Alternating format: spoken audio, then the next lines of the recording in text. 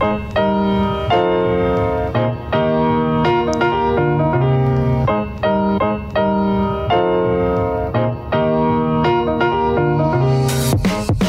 going on, everybody? Welcome to the First Timers Podcast Show, where we offer insight, tips, and advice for first-time or long-time home buyers, sellers, investors, and homeowners. I'm your host, Michael Timpani, Mikey T. to many, New Jersey licensed home inspector, builder, investor, homeowner, and licensed real estate agent. Please subscribe to our podcast on iTunes, Spotify, SoundCloud, and Google Play, and follow us on Instagram and Facebook at First Timers Podcast Show. So I am super excited for season 2 especially, but also to have the opportunity to do these New Jersey real estate professional spotlights. And today I have on someone that is a great guy, a great friend, a ball of positivity and great energy. My dude, great mortgage person. I got to throw that in there. But my man, Pete the Preacher Riley. What's going on, buddy? What's going on, Mike? Thank you so much for an opportunity, man. I really appreciate it. Bro, Pete the Preacher. We're going to get into that in a minute. Because, I mean, I have to hear the story about why you are Pete the Preacher. But before we get into all that, and I know you were on my last season, and we talked about some stuff, but a lot of stuff has changed since we've gotten together. The market's changed. Your title has changed. So many things have changed. But there might be people that are listening now that don't know who you are. So before we get into all those other nuances, give everyone, your short story of who you are, as a person, as Pete, before we get into the mortgage end of things. Yeah, absolutely, man. First and foremost, I'm a dad, a husband, wrestling coach, Pastor Pete, we'll get into that. Mortgages has been something I've been in the industry for about 5 years now, and things have changed a lot, and just trying to adapt with the times has really been the biggest thing, and made a change to a different company that was really all about the process. And at the end of the day, you and I both know it's really about the process. Absolutely. Absolutely. And it's a big accomplishment to say that you've been in the business for 5 years. True. Like most people don't realize in the real estate world, 2 years kills off probably 80+% of everybody in the real estate world. Mortgage people, especially agents. I think agents have like an 80% plus, failure rate. Wow. Where they end up, just not doing work or becoming referral agents or something like that. So it's hard to say that you've been in, once you hit that 5-year mark, I think it really, you feel like you're kind of in your stride, you know what you're doing, and you've already probably handled a lot of the hurdles of budgeting your money, because most people don't realize real estate professionals, they don't get a paycheck every week. You don't, or an agent doesn't. So unless you're closing deals, you're not getting paid. And so that I think is the hardest part of hitting the 5-year mark. And congratulations for doing it, man. Absolutely, man. Thank you so much. I think wrestling has a lot to do with that, because you're going to have these obstacles. And it's funny, when you see real estate as an outsider, you see like the glamour, you see, the nice cars, all these different things. And it's like those people that are attaining that stuff, number one, they're like only like the 1%, small percentage actually doing it. But those people are grinding, and those people are overcoming adversity. And wrestling really taught me that, you're not always going to win. And the times that you lose, you got to try to just pick yourself up and learn from it. And real estate has had ways of breaking me down. I have been weighed down, but it just seems like the story of my life so far is any sort of down moments seem to bring a lot of good. Absolutely. So we saw a lot of down, and it was like when the pandemic hit, it seemed like mortgages became essential, back in March, and it was just like the values were high, the rates were low, and it was like, okay, let's go, time for refis. So we had refis and purchases going on at the same time, and things were crazy. But yeah, just kind of overcoming those obstacles, overcoming that adversity, and just keep staying the course and stay at it, and just do right for the people. That's been my number one goal since I walked into it, and I'm not changing for anybody. Yeah. I mean, It is so difficult for me to explain to so many people, the hard work that an agent puts in to be that top 1%. Mm-hmm. It's not easy, and it's not for everybody. Nope. I mean, there's people that, like you said, they're pulling in a ton of money, but they are grinding non-stop. I mean, these people live real estate, mortgages, realtors, whatever. They're going non-stop, like, to obtain that. And then there's other people that are great at faking the funk on Instagram and make you believe, whatever it is. And listen, that's all good, because they're trying to market themselves, But to be successful in this business, it's hard work. It's especially for you guys. It's, you don't realize how many mortgage people there are out there until you become a mortgage person, right? True. I didn't realize how many real estate agents there were until I got my license. Exactly. And then I'm like, holy crap, there's I think half of my friends list is realtors. I feel like the same thing happens when you get a new vehicle. So yep. like we got a Kia Sorento, and I didn't even know what a Kia Sorento was. Now I see Kia Sorentos everywhere. Exactly. Yeah. Like now I'm noticing I'm like, how didn't I know there was 10 home inspectors within 5 miles of my location? See signs everywhere. Yeah, like now suddenly everyone's a home inspector. Right. Like what the hell? They told me in school there wasn't that many home inspectors. They're everywhere. They all live in Monmouth County, I guess. So it's hard. It's hard. It's grueling work to stay in business that long because you're in your own business. Whatever brokerage you're in as a mortgage person, people are coming to you for you. We just discussed this. I mean, it comes down to your sphere trusting you, and eventually, after long enough, you're going to, outwork many of the other people that are out there, and you're going to be the guy that they go to. Even if they didn't go to you on their first purchase, their second purchase, they're coming to you. You've hit that 5-year mark, and that's where you're getting people that are refining and all this other stuff. If they're refining with you and not with the person they got their original mortgage with, what does that tell you about that situation? Right? Absolutely. And it's the same thing with like family members. Like now I was doing purchases and refis for the kids that are kind of around my age. And now I'm doing purchases and refis for the parents, whether they're downsizing or, going from a 30 to a 15-year, whatever it may be. But yeah, I'm seeing exactly that right now. Yeah. Which it's hard to give yourself a pat on the back every now and again, but I just kind of have to take a deep breath and say, wow, because I had to overcome a lot of obstacles, man. It was really, really tough in the beginning. Yeah. And my son was only like a few months old when I first got licensed, and I was still bartending. And I mean, it was a grind. I mean, it broke me down so many different times, but just stayed the course, stay at it, keep going. And then now I have all these different people that are reach out to me and, singing my name in positive light. There were a lot of one-way streets too over the course of the last few years. It was like I would always send people to certain professionals and kind of never got much back. And now I have attorneys that are sending me people like all the time, and I'm like, wow, thank you so much. Like, yeah, I really appreciate it. They're like, no, I trust that you're going to do the right thing by them. Thank you. No, that's a great feeling. It is. I mean, to get the referral is like one of the best feelings in the world, right? It is. It is. Definitely. It seems like that's what we work towards. Yeah. And like there's never enough. There's never enough of them. But it feels almost better than, I don't know, the random person that reaches out. When you have someone that was referred, that means that other person, like you said, truly trusted you, and they trusted you enough that they're putting your name out there multiple times. Yep. And that's a testament to you, and you should pat yourself on the back for that. That's a big thing. I appreciate it. So I want to get into how you're big into wrestling. Anybody that'll follow you will see that you're big into wrestling.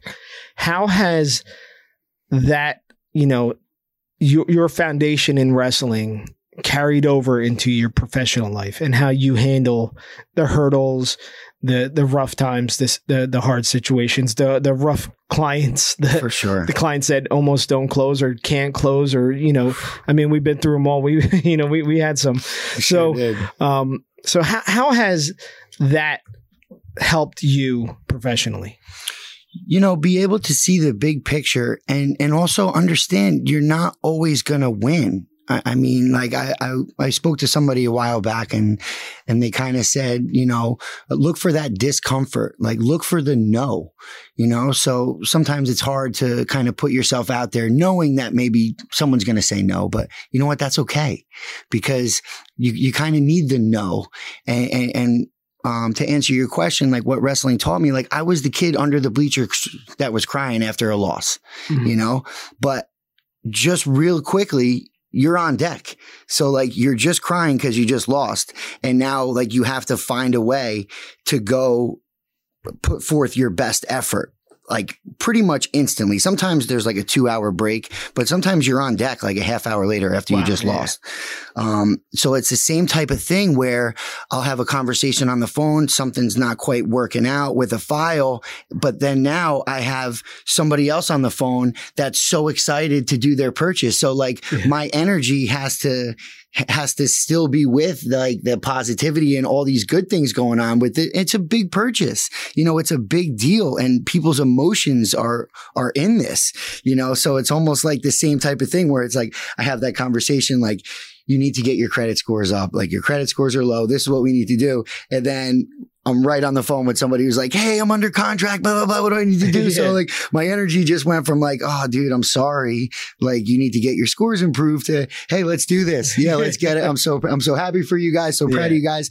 So really just be able to, whether it's multitask or just be able to see the big picture all the time. I think my sons helped me see the big picture. And that really makes it a lot easier for me. We're talking about 5-year mark and whatnot.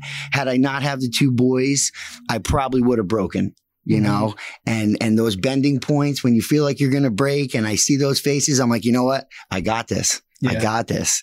Yeah. Let's just stay the course. Let's just stay at it, keep working, keep grinding, and good things will come. But, be able to overcome adversity, be able to fail.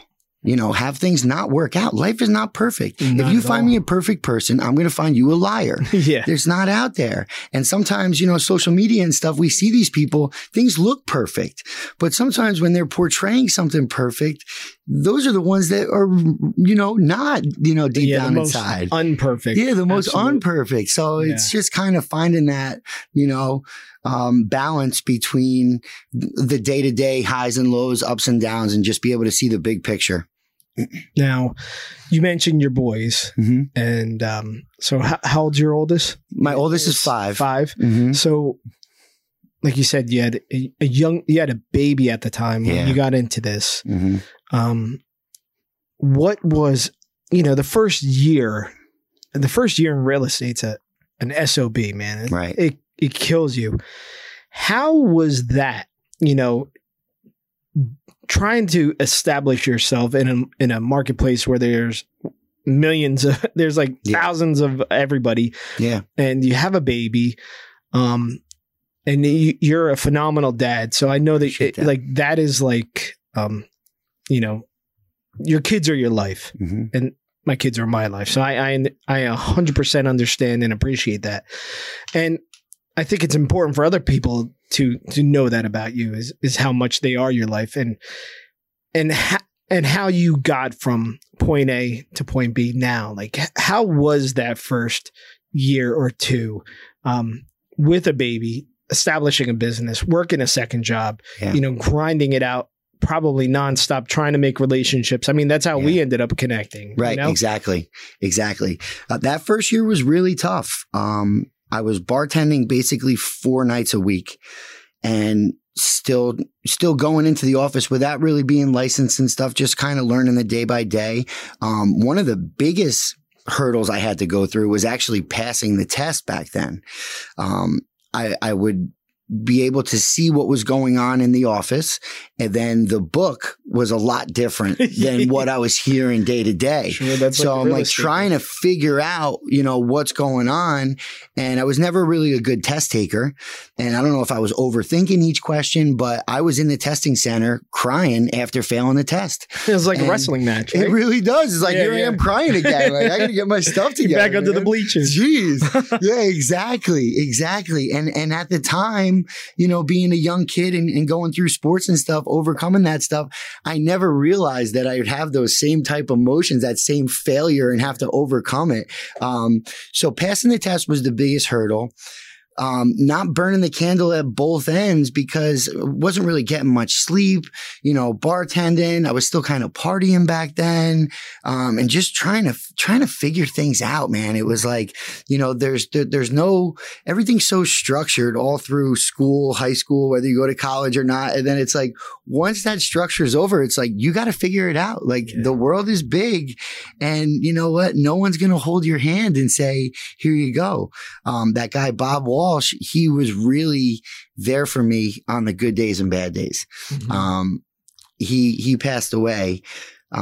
But he showed me so much, and it was more like he had seen so much, he was older than me, and he had a son with autism. So like he understood like what was a big deal and what wasn't. Mm-hmm. So some of the things I was stressing about, he's like, dude, that's not a big deal. Like you're going to get it. You're going to figure it out. But it's hard when someone says you're going to figure it out. You got to figure it out on your own. You have to, make mistakes.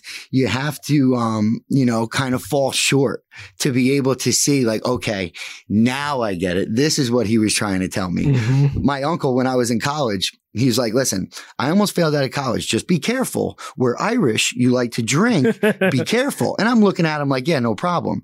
Then before you know it, I'm on academic probation. And I say, man, I should have listened to Uncle Dave. Yeah, right. So it's the same type of thing. And I have the same type of stuff as a coach now. I'm like, listen, I'm in my 30s. I was your age once. I'm just giving you the heads up here. I know how this ends. I know who you're hanging out with. I know these things. I was there. Learn from my mistakes. But then I'll get calls a few years later, coach, you were right, blah, blah, blah. You have to learn on your own. You have to figure it out on your own. Unfortunately, like I was saying before, you kind of have to see the bottom to be able to appreciate, all the good. So I just battled so many different things, health wise, drinking wise. I stopped drinking back then. And coming up on 6 years, once my son turned 6, it was about 2 months after that. About 2 months after he was born, I stopped drinking. And that was tough. And that was a one day, take it one day at a time type thing. Mm-hmm. And it's just take it one day at a time. We try to look at the big picture. We're always trying to improve and do better. And sometimes when you're looking so much towards the future that you're not focused on the day one right now, what's in my control, Yes. Yes. And that's huge is focusing on what can you control today? Right. You can't control 5 months from now. No. But you can by controlling today. Exactly. Today controls 5 months from now. So true. But it's so hard when you're in the middle of, shit. Trying to figure it out. Right. Getting yourself out of muck. Right. And you're trying to climb yourself and do better. And, you were lucky to have a good mentor, sure. to help you out there. And then you had a great foundation of being in wrestling and being, you're obviously highly coachable, and these are all great attributes that of course lead to success, I feel. Yeah. And I see in my oldest right now, he's doing football, and Angelo is highly coachable. He's passionate about it the same way you're passionate about wrestling. That's huge. And he listens to coaches, and that will all lead to something good down the road. It's no so matter true. And there's no way you, I, him, or anybody could not face adversity in our life. There's always going to be something that's going to kick you in the nuts. Yep. And it's just figuring out how to get away, out of that. And then when you have kids, that's a whole nother level of stress. Yeah. It's like, oh my God, there's a little human being relying on me. Seriously. Like, if I don't make this happen, they're not going to eat. Yep. Like, what the F? I have no choice but to succeed in something. Exactly. Yep. So, I mean, it's crazy, especially when you really embrace the father role and the dad role, and that's your passion, Absolutely. I think that takes everything else in life into another aspect, in another place. I don't know. My view, I always say, like, success is different to different people. You know, so for some real estate agents or people in whatever business, it's having, you know, the new Audi or the whatever car. Like for me, it's how much time can I spend with my kids and not have to work? You know what I mean? Like that's it to me. Like if I could work less and spend more time with them now while I'm still cool to them, then I'm going to do it, because time is priceless. You can't ever get money back on time. So true. You know, it's like, and when you're a young parent, like you're trying to make money and become successful to do things. And then in reality, the time, which is the priceless thing, you've already given up for $1, you know, so which true. Anybody that's dying would probably give so much of what they did back. Absolutely. For some more time, you know, especially with their kids. And I know I'm going off on a tangent there, but that speaking my language. Yeah, but that's I think the reason why I wanted to do these spotlights. I mean, anybody could say, hey, this is Pete, you know, and he's with, you know, Dynasty Mortgage Network, and tell me about, you know, the APR, like, what? No one gives a crap. Like, people are going to do business with you because they want to learn about you. Hopefully there's somebody out there that's like connecting and they're saying like, oh crap, like I know what he's been through, you know, and I know, like, you know, I relate, and that's important. Even just you being a coach, you know, I think that is, you know, that's telling of the person you are, because I've coached with my with my son for a while now, and this year I didn't coach with him because he was getting into pads, and I figured he should hear from somebody else, you know, not me, and I wanted to be there to watch him. Exactly. But there's many parents out there, there's many people out there that can coach and they don't, and you choose to. Right. So how did you get into coaching? I got into coaching basically once I got out of college. I ended up going to Walmart to print pictures out randomly, and I run into my high school wrestling coach, and he's like, hey, we need a coach. And I was like, okay, like, I'm a waiter. Like, I got time. Like, sure, let's do this. And then coming into my 13th season now coaching. So a lot has changed in my life, but my coaching style has really stayed the same. It's basically have their back on the good days and bad, you know, have them enjoy the sport, talk about overcoming adversity. I quit wrestling my junior year of high school. I was completely broken. I would come home and my dad basically said, like, dude, you don't have to do this anymore. And I'm like, you know what? I'm done. You know, so I was completely broken.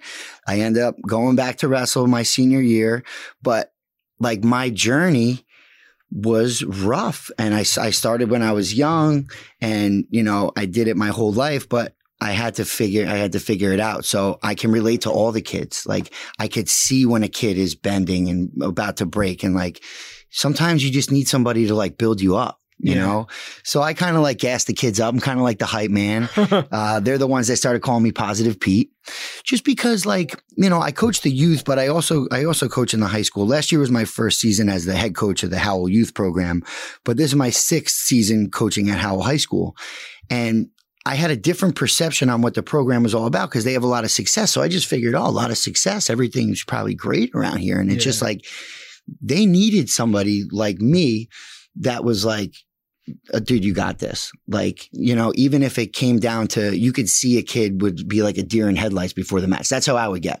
I would overthink before the match. I would be like completely exhausted before the match even started. Yeah. And now from I'm the like, inside out. Yeah. Just exhausted. The match didn't even start yet. And I'm like worried, you know, so I could see all that stuff. You know, sometimes when people were really, really good at wrestling, it's hard for them to relate. They don't know what that kid's feeling like. They never felt that stuff. They're like, you know, they went in there confident. And they had the mental game and they just dominated. Like, whatever. Yeah. Like, that wasn't me, dude. Like, I was scared, you know? So, you know, I'll see that in the kids and I'll say, like, listen, you look like you're a little, you know, you seem like you're making this a little more than it needs to be. Like, it's just wrestling. We practice every day. Whether it's put on a fun song, go in the other gym sometimes helps. Like, get out of this environment. This environment is hostile right now. Yeah. Go in the other gym, put on a good song that makes you feel good, bounce around a little bit, and don't make this more than it is. At the end of the day, what's the worst thing that can happen? You get pinned? That's okay. Your parents still love you. Yeah. All right, what's the next best thing? Maybe you could possibly get injured out there. Okay, so you hurt your arm. A few weeks later, you're back at it. It's all good. It's gonna be fine. Like, don't overthink it. Don't make it more than it is. But the biggest thing, aside from seeing my coach at Walmart that day, and he said we need a coach, was a huge mentor in my life is Coach Lonnie Morris up at Johnson & Wales. He created the wrestling program in the late 90s, and there were only 4 kids on the team. My time there, I was telling you about drinking, partying and stuff, academic probation. We packed up my whole dorm and we put it in my parents' car.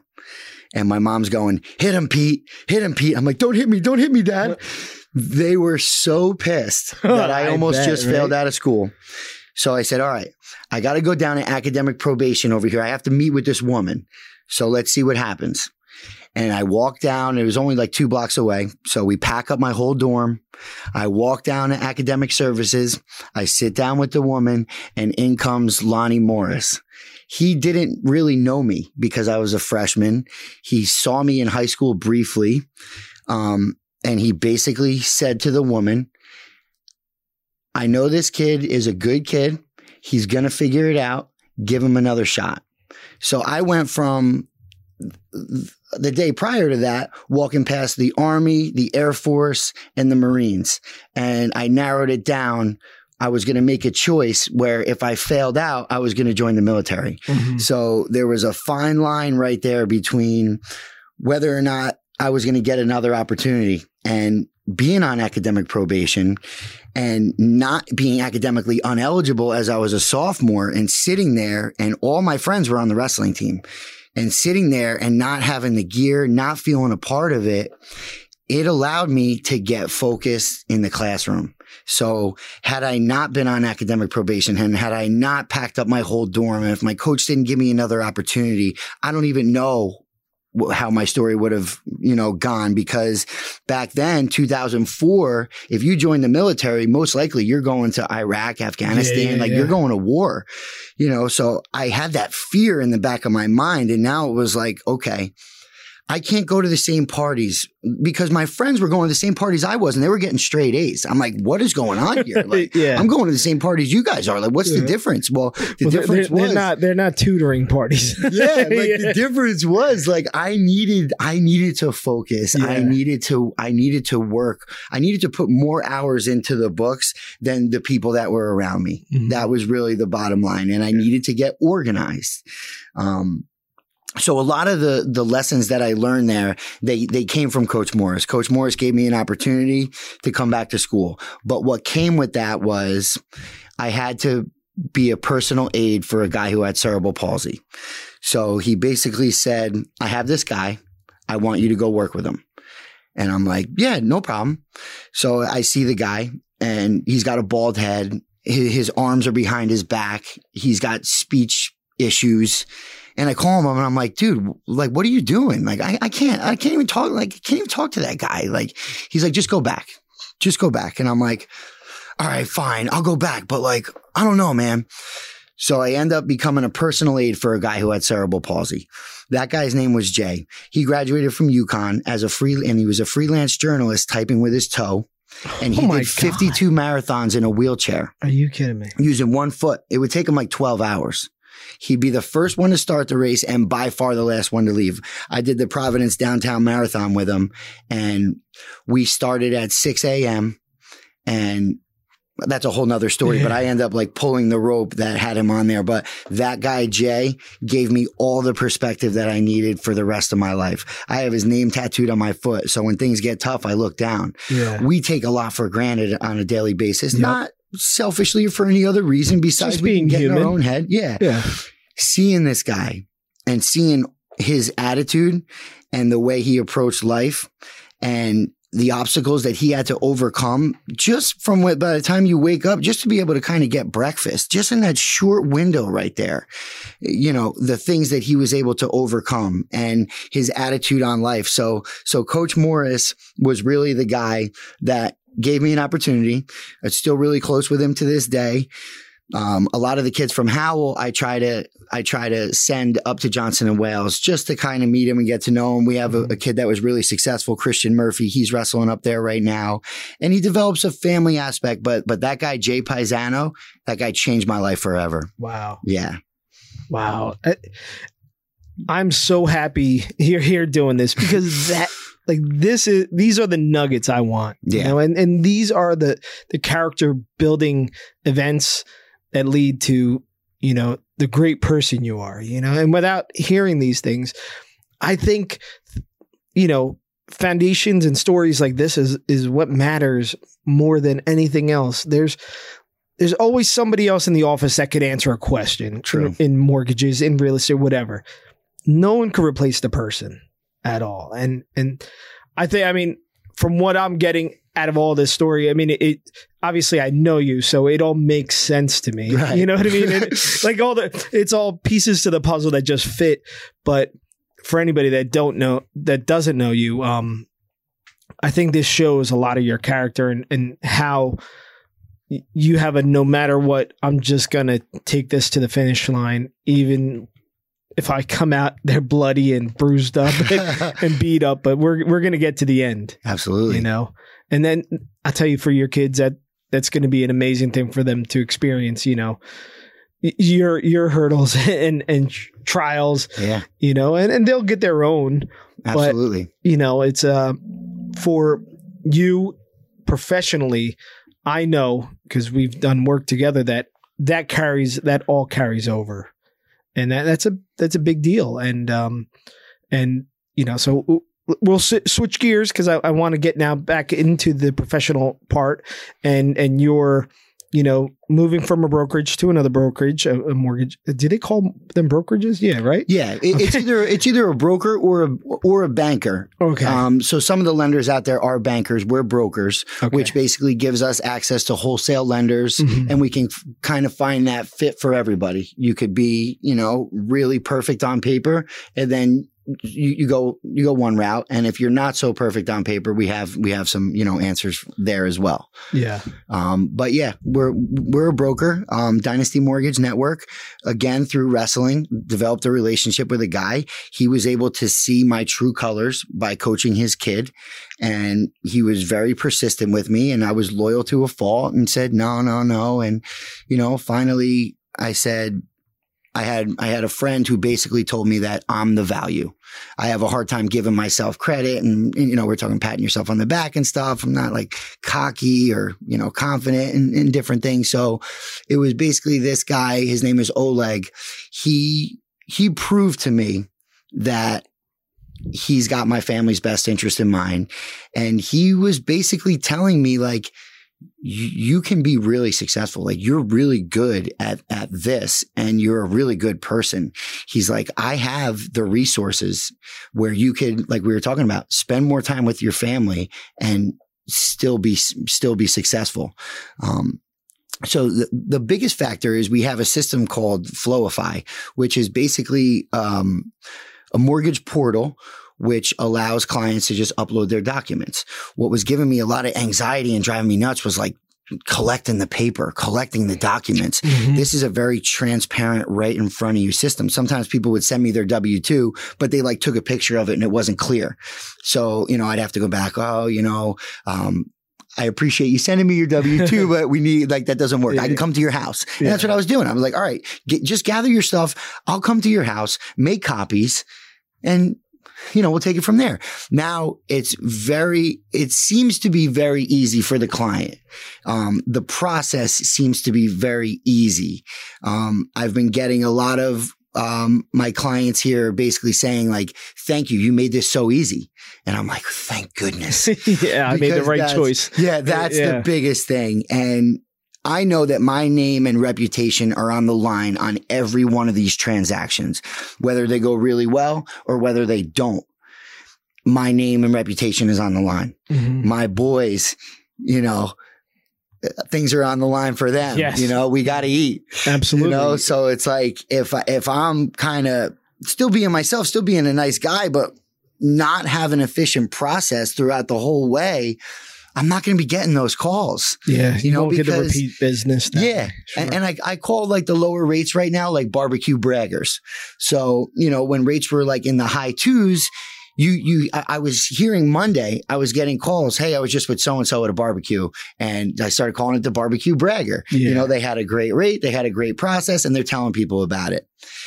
If my phone wasn't ringing Monday mornings, it was probably because maybe they were sitting at that same barbecue saying, yeah, Pete's a nice guy and all, but the process was rough. I mean, I couldn't do this, couldn't do that.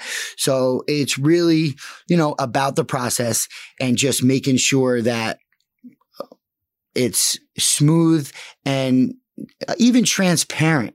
Where this Flowify system, they could see, okay, I got my tax returns. I didn't get this updated pay stub. Okay, it's right there. So it'll show everything else is green that they have provided, mm-hmm. and red would show they haven't provided it. Yeah. So they could see it. So that really kind of makes things easier on them, but it also kind of makes things easier for me. Sure. Which ultimately has led to a really smooth process. Yeah. So yeah. I think once people know what they need and they don't have to ask you anymore. I mean, right. We live in this digital age where we don't want to talk to people if we don't have to. True. Unfortunately, yeah.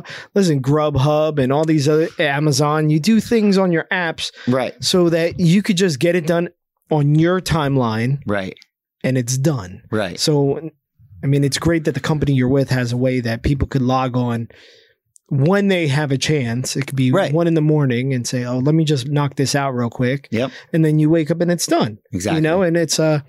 And it's a way for you to say, hey, listen, just check the app, see if anything's needed, just try to tackle that. That makes your life easier. Exactly. Too. And, in mortgages, it's all about how smooth the process feels for the client. Right. I've done refis, I've done purchases, and different companies that the same person could have worked for, right, had different nuances that either I liked or I hated. And those things do matter because, like you said, people will say, hey, listen, I like XYZ, but the process was a pain in the butt. And then someone else will say, well, hey, I know XYZ, and the process, it was easy. It was easy. You're making that call. Yeah, exactly. Yeah. People take that into consideration. Absolutely. So, but a part of being in business long enough and growing is that you become more comfortable in your shoes to know when to pivot and change, or, when there's something that might fit your needs better. And, right. and I'm happy you made that choice, and I'm sure you're going to end up having tons of success because of it. Hope so, man. Yeah, right. Appreciate it. I know you're the owner over there must be happy you're over there. Yeah, he definitely has been. Are you giving him a discount on wrestling now? All right, you don't have to answer that. No, I mean, I've basically been giving him a discount the whole time. So yeah, you're a good dude. Yeah. You brought up COVID before. Mm-hmm. I want to talk about real quick. So prior to COVID, pre-COVID, I mean, the market was doing pretty good. I think it was kind of stable. I don't know. It wasn't like crazy. I mean, it's not like it is now. Right. When COVID hit, I'm talking about it like at that moment. What was that feeling like in the mortgage field when there was all that unknown? Right. It was almost prior to COVID hitting, because you have to remember, like, coming out of the winter time, people aren't really doing as many purchases and whatnot, So like each winter, it's kind of like, all right, refis, purchases here and there. And then I'm just kind of like, all right, like when are we going to get out of this winter thing? And like, when's this spring market going to hit? Yeah. And it was almost like the spring market kind of hit right around when COVID did, because people aren't going to open houses and stuff, searching for houses in the middle of February. Yeah. It's just not happening. And then it was kind of like the spring market hit right around March, and the refi boom hit like at the same time. So, the uncertainty and everything was probably about February. And then I didn't really have much time to think. It was more just respond. I forgot what it was, but the Fed had like a 0 interest rate. It had nothing to do with mortgages. But there was a Sunday in February that I just so happened to be taking a nap and my phone blew up. And people were like, yo, I need that 0% mortgage. And I'm like, dude, the bank's got to eat and then you could eat. So there's not going to be a 0 mortgage. Yeah. So I don't know what you're even watching. So I like turned on the news and it was like, oh, the Fed hit all time 0. You know, it had nothing to do with mortgages, but that created like a bunch of conversations. And then I think what stemmed from that was the rates kind of went down like at the same time. So it was just, I went from like, okay, what's next to just, I basically created like a wrestling dojo. We have a 3-season room in our house. And I said to my wife, do you think I could put a wrestling mat in the house? And she's like, yeah, sure, babe. And I'm like, all right. So I like set up like this wrestling dojo because I was doing Zoom workouts because the kids were doing Zoom and everything and nobody could work out and you couldn't interact and anything. So we created this really cool thing and we were doing the lean mean quarantine. So what I did was that wrestling dojo, I just put a desk, a laptop, and it's outside of the house because you have to go through the back door. So it was kind of like away from the chaos of a baby and a 5-year-old. And it gave me some time to be able to kind of focus and be able to work from home. And then that kind of went on for a while. And then it was like, I didn't have a printer. I didn't have a scanner. So it was like I was saying before, it became essential. So they were saying, okay, only essential workers are allowed on the road. Well, mortgages in my mind were essential. Like I had to go there. I needed the scanner. I needed the printer. I needed, the office setting. There were things that needed to happen. So it was kind of eerie because you're on the road and there's really no one around at all. You're passing like shopping plazas that are usually packed and there's just nobody around. So you're going to work and just kind of cranking stuff out. And people, I think, being home started doing home renovations, which kind of stemmed a cash out refi. The purchases were going nuts.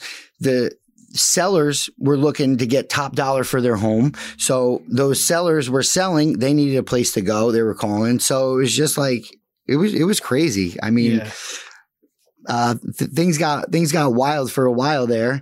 And then it kind of just stayed crazy.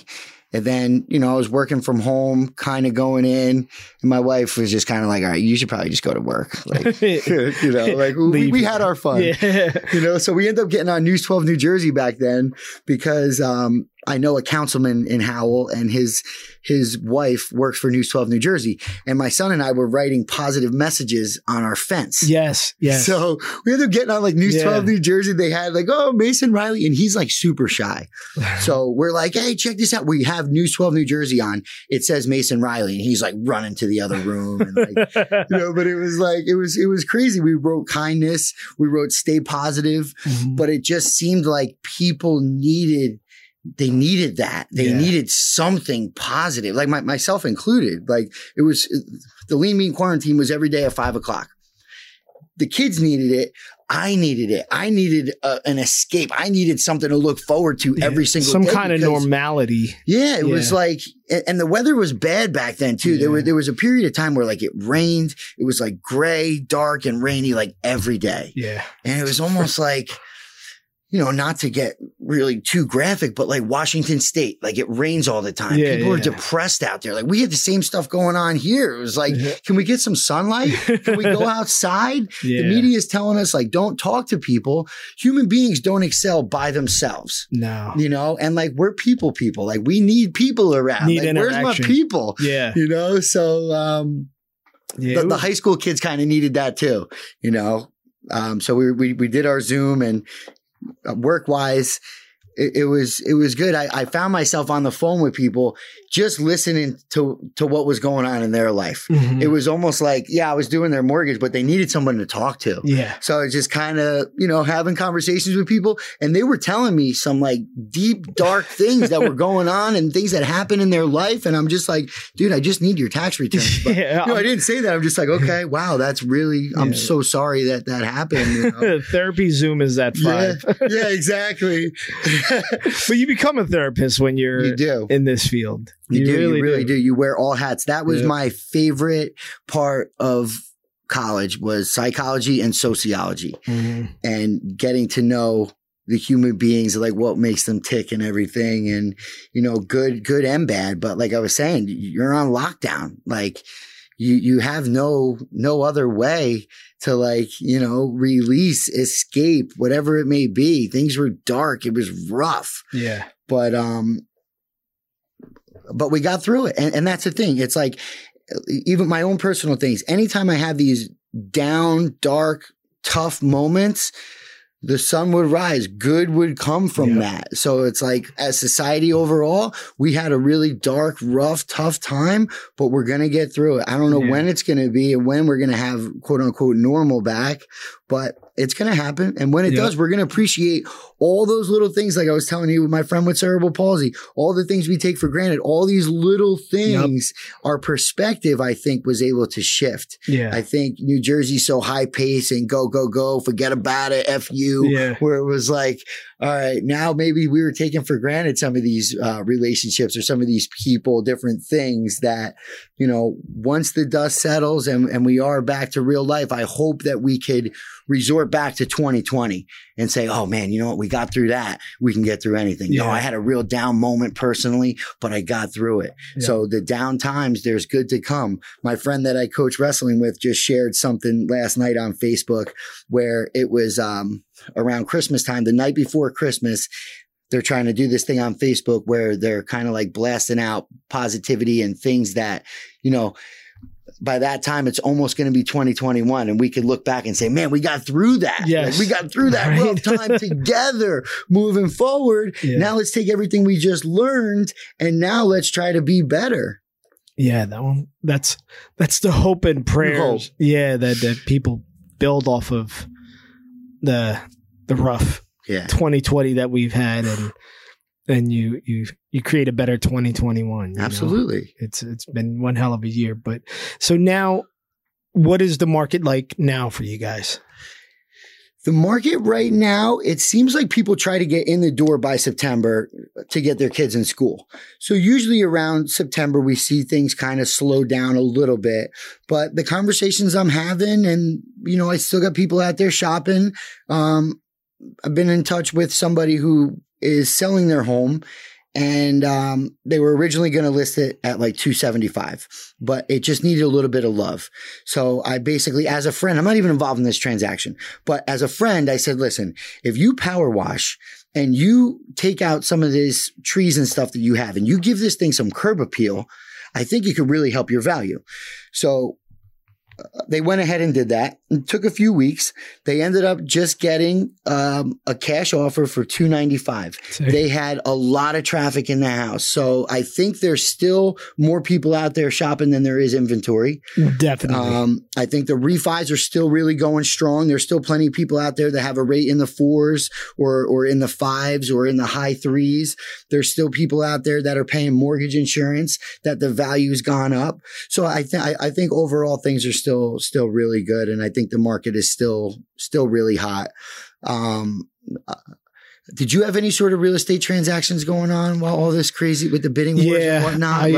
Like what was happening with the appraisals? Like it was almost like people were taking the bidding competition and like almost biting off more than they could chew just to win the competition. Yeah. But then it was like, all right, once the competition's over, you're under contract. Now you still need to be able to afford that home, but the appraisal still needs to come in. Yeah, and most of the time, in order to win the bid now, you have to waive the appraisal, or you have to say, just say you're buying a home and it's listed, it's $700,000.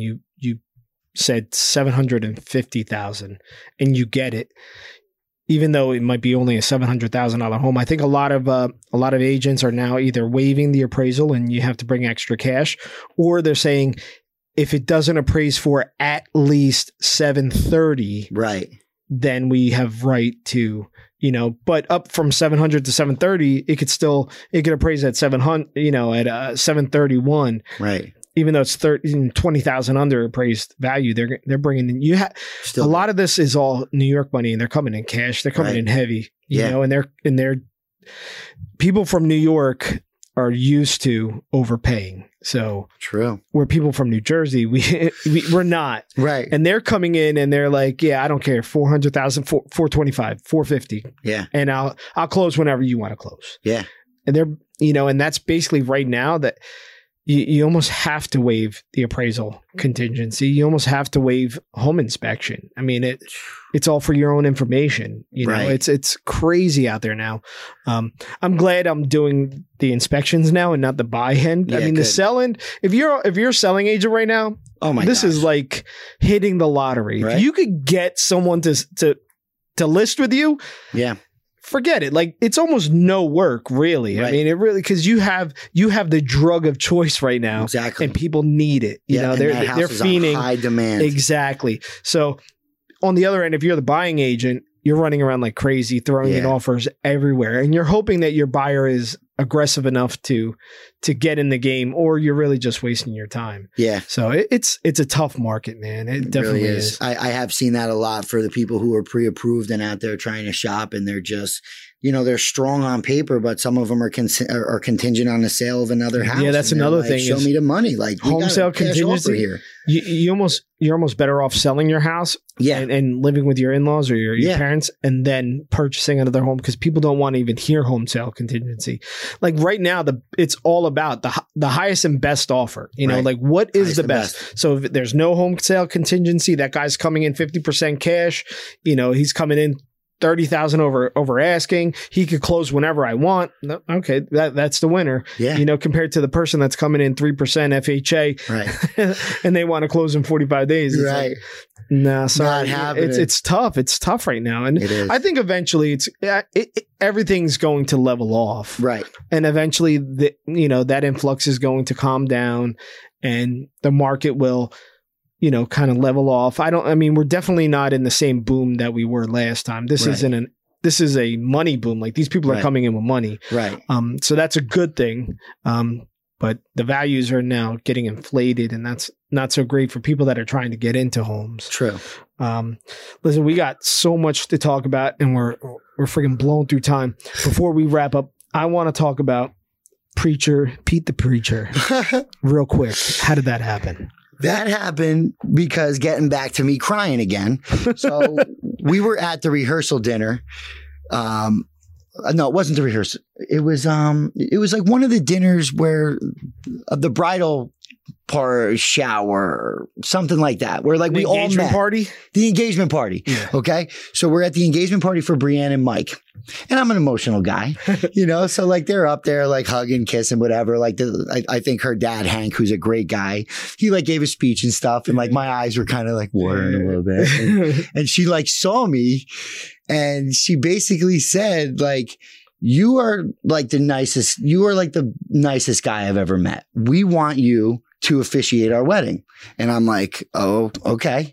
So I go to universallifechurch.com. They send me, you know, what needs to be done. And then it was almost back to like getting scared before a wrestling match. Like, I built this thing up like I was about to speak on national television, and 4 million people were going to, right? Like, I made it so much more than it needed to be. But I practiced like every day and just get a knot in my stomach, feel like I have to throw up just thinking about it. And then like, I finally get up there, like the day is here. I'm so nervous. I'm sweating. So I finally get up there, and like, you could hear it in my voice that I was like nervous. And then I get to a point where nobody realized that I just said the same thing over again, I don't think, but I did. So I basically... You read the same line twice? Yeah. So out loud, I go, oh, I just said that. This is my first time. And once I said that, I was like, everything was at ease. I was like, okay. You're able to deflate. I got this. Yeah. So I kind of deflated. I got through it. Everything was great. People were like laughing at that part of it. And then at the end, I said, by the power vested in me by the state of New Jersey and Universal Life Church, hallelujah. I had that like into my speech. I knew that I was going to say hallelujah at that part. So yeah, I mean, that was basically how the Pastor Pete thing started. I don't know if I'll ever officiate a wedding again. If I do, $250 in Venmo, PayPal, cash, check. You could get him at Pete Riley, NTGS. Yeah, exactly. Hit him up on Instagram. We're going to start a new Instagram for you. Seriously. Preacher Pete or Pete the Preacher. I don't know which one. They both go so well together. Pastor Pete's been flowing pretty well too. Pastor Pete. That's your, my God. I absolutely love it. All right. So before we wrap up, let everybody know. Hold on. I'm getting ahead of myself. First, we got a couple minutes real quick. I want to learn a couple things that I don't know about you that I didn't ask last time. I want to know, what's your favorite football team? Favorite football team growing up was the Kansas City Chiefs, which is tough when you're from New Jersey. Yeah. So I kind of like jumped on the Giants bandwagon and then I kind of jumped off that bandwagon, went right back on the Chiefs. So I basically... You're better off with the Chiefs right so now. Right now. Yeah, but right now. That organization has talked about coming through adversity. Oh, yeah. Like I'm talking like playoff loss after loss. Like they'd have the best regular season ever and then they lose first round. Yeah. But like my dad, like he didn't care. Like he's a Chiefs fan since the 70s. And I'm like, yeah, I'm a Giants fan, blah, blah, blah. Yeah. And then now I like hit him up with like Chiefs stuff on like, Monday mornings. It's like stay back up there with the Giants. So yeah, depending on the season and depending on who's playing, I have a backup plan. So it's either the Chiefs or the Giants. Yeah, I have no backup plan. It's the Giants. It's the Giants. It's been tough. What's your favorite car? Favorite car? It seems to be, I always was really intrigued by a Mustang, but I can't see myself purchasing a Mustang because you got to put car seats in there. And so it's just not a good look. Forget about the car seats. So I would say, you didn't have to worry. I would say Range Rover. I would say a minivan, right? Because it's fuel efficient and it's plenty of room for all the equipment. All the activities, sliding doors. Yeah, right. You never have to worry about bumping into another car. Forget if you didn't have to worry about these darn kids. Like if I didn't have to worry about the darn kids. Yeah. I would probably go with either that G Mercedes truck, like 50 Cent had one in the videos back in the day. There's something about that truck that's been like the go-to. Yeah. I used to really like Range Rovers too, but I think if I had a choice, I would go with the Mercedes luxury one. Yeah, me too. I love them both. I just need to do more home inspections. Make sure you go to timpennyinspects.com. So I can get my luxury car. I can get that car. My wife can because I'm only driving around in the truck doing home inspections. Yeah, exactly. I gotta pay for the damn thing. Yeah. What's your favorite sport? I think we all know what it is. Favorite sport is wrestling. I played football ever since I was a kid, and I played lacrosse. I was a running back in football, but I was always like really small. Yeah, but listen, small. Yeah. I think small running backs are right? Freaking huge because you get behind those big linemen, you can't see the guy. It's so true. Why do you want a big running back? I want a small guy that could cut in between these 300-pound, giants. It's true. And then you look, you're like, oh crap, the guy just went friggin' right by me. Exactly. So I don't know. I think the smaller you are, like what's his name? He just I can't remember the game. The other day he was like 5'6". He's running back. Called the pass over the Giants. Forget it. Who'd they play?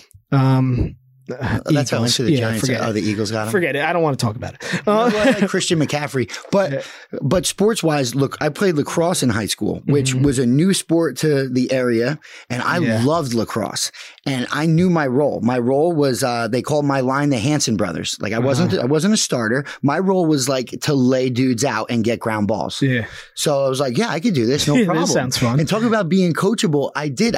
People would always say, you're so coachable, which you're second string, like I was second string. Like what? Like but how many kids don't even try? Yeah, that's what I mean. So I was like, hey, you tried and you became second string. Like, that's still great. Yeah, it was cool, but it was like coachable wasn't really what you wanted to hear when you're the second string. But like they were like, dude, this is your role, and I just took my role and embraced it. I didn't have the best stick skills. I wasn't scoring goals. I didn't play. A lot of kids transitioned from hockey, but Freehold Township didn't have hockey, so they played lacrosse. The kids were really, really good. Our team was great, but I knew my role. Yeah, everyone. Listen, there's a role for everyone. Exactly. And what would be your favorite piece of advice to give people? I don't care if it's mortgages, wrestling, whatever. What's your favorite piece of advice? My favorite piece of advice would be to find some sort of discomfort. If things are coming really, really easy to you, then maybe you need to level up, and maybe you need to figure out, something that's tough for you and work towards it, fail, but be able to overcome those obstacles. So I would say find failure, find adversity. As uncomfortable as it is, and it's terrible in the moment, a lot of good comes from it. Absolutely. I absolutely love that. Where can people find you? Give out all your information. People can find me on Facebook at Peter Riley. My Instagram is Pete Riley MTGS, the abbreviation for mortgages. I'm on LinkedIn under Peter Riley. Find me on my cell. Find me at dynastymortgagenetwork.com. There you go. Instagram, what? You're on? Did you say Instagram already? Yeah, Instagram is Pete Riley MTGS. Did you give him your email address? My email address is peterr@dynastymn.com. Okay, go to Pete Riley Pete Riley MTGS. That'll probably get you everywhere else, right? Yeah, absolutely. You have a link to your site on there also? Not yet, but I can. Yeah, make sure you do that. So gotta get on. Gotta get on that. We'll do that now. All right, Pete. Well, thank you so much for coming on the show. It is always a pleasure getting together with you, and hopefully the audience gets a glimpse of the guy that I know. And in the end of the day, I'm sure that no matter who works with you is going to have a phenomenal experience. I appreciate that, man. I appreciate the opportunity of season 2 too. Keep being great, man. Thank you so much. Keep leading by example.